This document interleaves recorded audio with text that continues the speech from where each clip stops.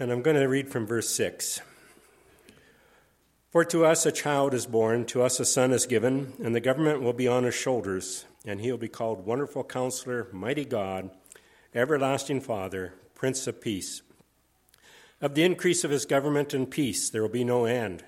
He'll reign on David's throne and over his kingdom, establishing and upholding it with justice and righteousness from that time on and forever. The zeal of the Lord Almighty will accomplish this. James William of Beaumont, Texas, he gave his daughter a first name with 32 letters, second name with 17 letters, and it was just a jumble of letters. You really couldn't pronounce it. Within a few weeks, he had her name amended, and he added another 1,019 letters to her first name and 36 more letters to her middle name. Herbert Wolff had 26 names, and his last name was 666 letters long. Now, Wolff was simply the first 5 letters of his last name. He said about his name, "I like to be unique. I don't like being part of the common herd." Well, I guess that made him stand out. Zachary Zezra, now you need to think of R-A at the end and then all Z's in front. He had 9 Z's there, or if you're American, 9 Z's. From San Francisco, he actually adopted that name because he wanted to make sure that he was the last name in the phone book. Well, it's interesting what's in a name. Often when parents name their children, they simply pick a name that they like. For some, they name a child after someone. Others will pick a name with a certain meaning. I think my parents must have just liked the sound of my name because I wasn't named after anyone that I know of. And they certainly didn't pick my name because of the meaning. And they named my younger brother Ronald. So we had Donald and Ronald, Donnie and Ronnie, Don and Ron, and it led to a lot of confusion.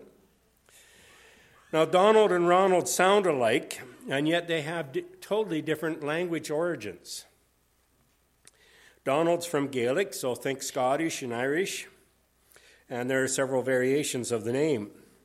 Ronald's from the Norse language, so think Northern Germanic language.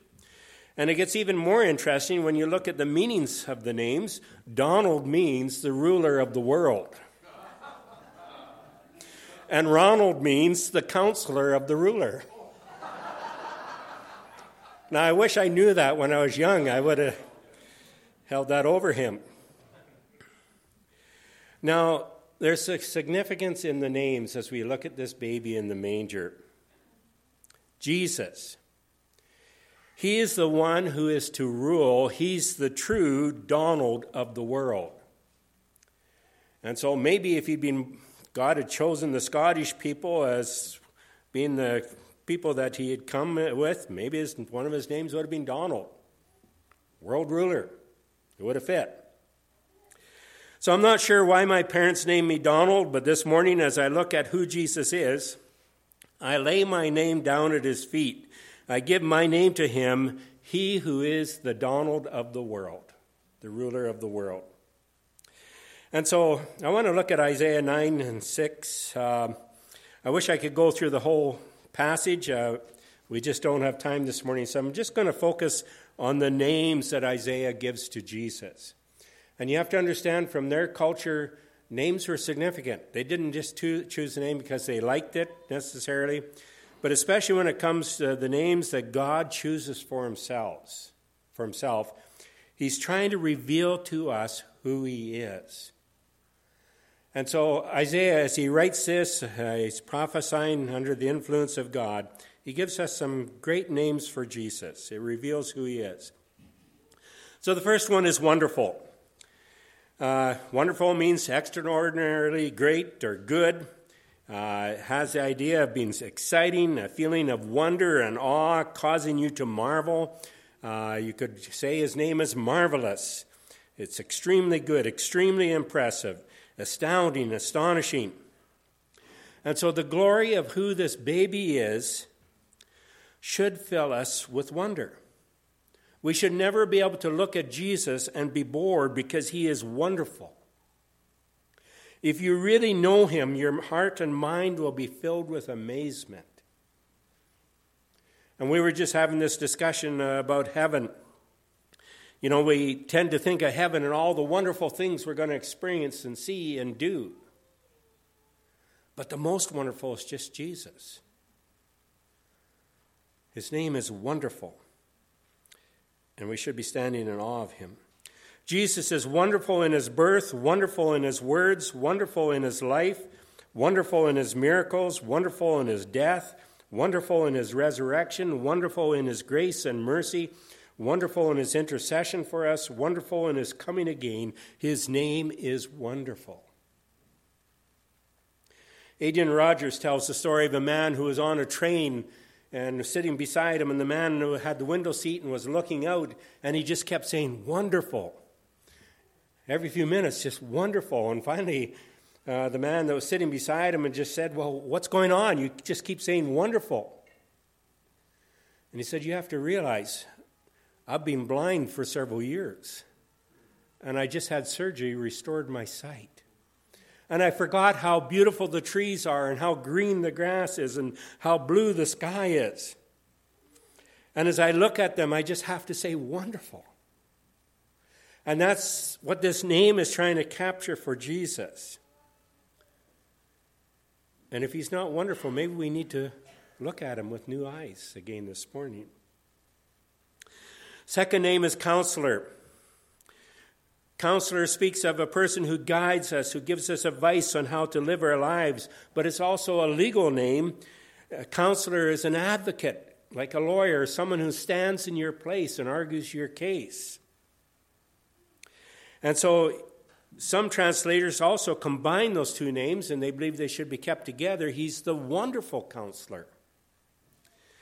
And so as our counselor, Jesus is a marvel. He's a counselor to be in awe of. As a counselor, Jesus is the one who's able to guide our lives. Jesus can help us with our problems because he's the one who knows all things. He's the one with all wisdom. There's nothing that happens in our lives, but he doesn't know it. There's no problem in our lives, but he doesn't know the answer. And as counselor, we can trust his judgment. Your friends can advise you, but their advice is only as good as their wisdom. But this is the counselor with all wisdom. As wonderful, he's worthy of our praise. As counselor, he's worthy of our total allegiance. The Bible says that he is the wisdom of God. Isaiah prophesying about Jesus when he was going to come, he said, the Spirit of the Lord will rest on him, the Spirit of wisdom and understanding, the Spirit of counsel and power, the Spirit of knowledge and the fear of the Lord. This is our Jesus. Some of you this morning may be just floundering. You feel like a ship without a rudder. You're struggling to know the will of God. You're trying to navigate your life, but you're struggling. And this morning I bring to you the person called Wonderful Counselor. He is the wisdom of God for you. The third name that we're given is Jesus is Mighty God. The psalmist talking about Jesus in Psalm 45, he says, your throne, O God, he's talking about Jesus here, will last forever and ever. A scepter of justice will be the scepter of your kingdom. You love righteousness and hate wickedness. Therefore, God, your God, has set you above your companions by anointing you with oil of joy. We have a conversation going on between the Father and the Son. And what's it calling them?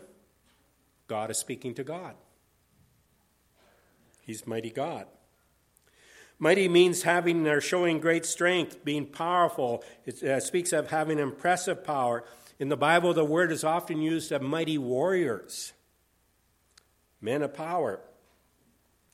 And so the name's a straightforward declaration. This baby that was born is mighty God. He is Emmanuel, God with us. He is the God of all creation and all glory, the Lord who reigns in heaven and earth. All heaven and earth belongs to him. He's the God who is mighty in power and reigns. No enemy can prevail against him. He's the great warrior who will conquer all things. Psalm 24 says, lift up your heads, O gates, be lifted up, you ancient doors, that the King of glory may come in. Who is this King of glory? The Lord strong and mighty, the Lord mighty in battle. Lift up your heads, O gates. Lift them up, you ancient doors, that the King of glory may come in. Who is he, this King of glory? The Lord Almighty. He is the King of glory. It's talking about the gates of Jerusalem. Jesus is a God who is worthy of all our praise. As the song puts it so well, what a mighty God we serve. Angels bow before him, heaven and earth adore him. As wonderful, he's beyond human understanding. As counselor, he has all knowledge. As mighty God, he has all power. His enemies will fall before him, and none will be able to rise against him. It is he who will ride into Jerusalem, and the cry will go out, who is this King of glory? And the answer will resound, filling the air, he is the Lord, strong and mighty. Then we come to the next name. He's everlasting Father. Jesus, everlasting Father. We struggle with this name because we're so accustomed to God the Father being called the Father, and Jesus is called the Son, and then you have the Holy Spirit, God the Holy Spirit. And this almost sounds like it's calling Jesus, whom we know as the Son, is calling him the Father, calling him God and Father. And so some people take this and they think, well, this is teaching that there is no Trinity. There is no three persons. There's only one person, and they believe that he just simply acts in different ways at different times. And so when it's appropriate, he acts as God the Father. When it's appropriate, he acts as God the Son. And when it's appropriate, he acts as God the Holy Spirit. But that's not what it's saying here. That's an error. In Psalm 2, we have that conversation going on again between God the Father and God the Son. He said to me, you are my son. Today I've become your father. There's a point in somewhere way back in eternity where they had that conversation. And the Father says, I'll be your father and you'll be my son. They're co-equal, same in substance, but they took up those relationships. And so Jesus is not God the Father as we think of being the God the Father. Actually, the original has the words reversed. A literal translation would be, his name is Father of Eternity. He's the one who rules for eternity. He's the one who gives us eternal life. In their ancient cultures, father was often used to describe what someone does for someone else. So often a king would be called the father of the nation. He is the one who ruled, who provided for people, and so on. They were seen as the source. And so Jesus is the source of all things good. He's the source of life and peace and forgiveness and eternity. It speaks of his love for us. He is the good shepherd. It speaks of love and intimacy, and it's everlasting. He will be our Father forever. As eternal Father, he will always be present and caring because he is the possessor of eternity. And the Bible over and over speaks to him as being the everlasting God. Micah 5:2 says, but you, Bethlehem, Ephrathah, even though you're small among the clans of Judah, out of you will come for me one who is ruler over Israel, whose origins are from of old, from ancient times. He's the possessor of eternity, from eternity past to eternity future. The next name that we're given for Jesus is he's the Prince of Peace. Literally, he's the Prince whose coming brings peace. The angels announced him, glory to God in the highest, and on earth peace to men on whom his favor rests. And so he was even announced with that message of peace. He's the one who makes peace between us and God. Romans 5 says that we've been justified through faith. We have peace with God through our Lord Jesus Christ, through whom we've gained access by faith into this grace in which we now stand. And we rejoice in the hope of the glory of God. But he does more than that. He's also going to bring peace to this world. Micah 5:4 says he will stand and shepherd his flock in the strength of the Lord, in the majesty of the name of the Lord his God. And they will live securely, for then his greatness will reach the ends of the earth, and he will be their peace. His greatness is going to go through the whole earth, and he's going to be the peace of this earth. Isaiah 2:4 says, he will judge between nations and will settle disputes for many peoples. They will beat their swords into plowshares and their spears into pruning hooks. Nation will not take up sword against nation, nor will they train for war anymore. World War I was named the war to end all wars. What a joke. Wasn't very long before we had World War II. And then after that, it was the Korean War. And it just keeps going on and on and on. Now we have the Russian-Ukrainian war that's happening right now. War will continue until the Prince of Peace comes. And the war in your hearts will continue until the Prince of Peace comes to live within your heart. And so it doesn't matter whether it's the world or it's your heart, he's the Prince of Peace, and he's the answer. President Herbert Hoover of the U.S., many years ago, at first people just loved him, but then as he had to bring in some policies they didn't like, soon he was getting a lot of hate and criticism. And he was once asked, he said, how can you just be so peaceful when everybody's just nailing you so hard? And his first reply, he said, well, when I became a politician, he said, I understood that these things would happen. I expected it. But he said, more importantly, he said, I'm at peace because I have peace at the center. Referring to Jesus. And that's what Jesus does, is he brings peace at the center. So this morning, if you're struggling, remember that Jesus is called Wonderful. When we need counselor, he's the wonderful counselor. When we need strength, he's the mighty God. And when we need peace, he is the Prince of Peace. He came to bring peace. He did, he does, and he will. Isaiah goes on and describes the kingdom that Jesus is going to rule and peace over. We don't have time to get into that, but I'm going to just mention his points here. He says, of the increase of his government and peace there will be no end. He will reign on the throne of David and over his kingdom. His will be a kingdom of justice and righteousness, and it will be a forever kingdom. And then Isaiah closes with this wonderful thought. He says, it's guaranteed to happen. And how do we know it's guaranteed to happen? Because the zeal of the Lord God Almighty is going to make it happen. God, Jesus' Father, is zealous to make sure that the kingdom happens for Jesus. And he's going to make sure that it happens. And so, as we wrap this up, I just like how Ray Ortlund just describes this passage. As the wonderful counselor, he has the best ideas and strategies. Let's follow him. As mighty God, he defeats his enemies easily. Let's hide behind him. As everlasting Father, he loves us endlessly. Let's enjoy him. As Prince of Peace, he reconciles us while we're still his enemies. Let's welcome his dominion. Jesus is the perfect King, a King of justice and peace without end. If we accept Jesus as our great King, we have nothing to fear in him. He will always be for us, no matter how great or small we are.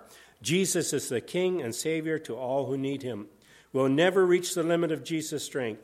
We'll never exhaust his storehouses of grace. We'll never outsin his patience. We'll never run so far that he can't find us. We'll never fail so hard that he can't redeem us. We'll never fall so deep he can't rescue us.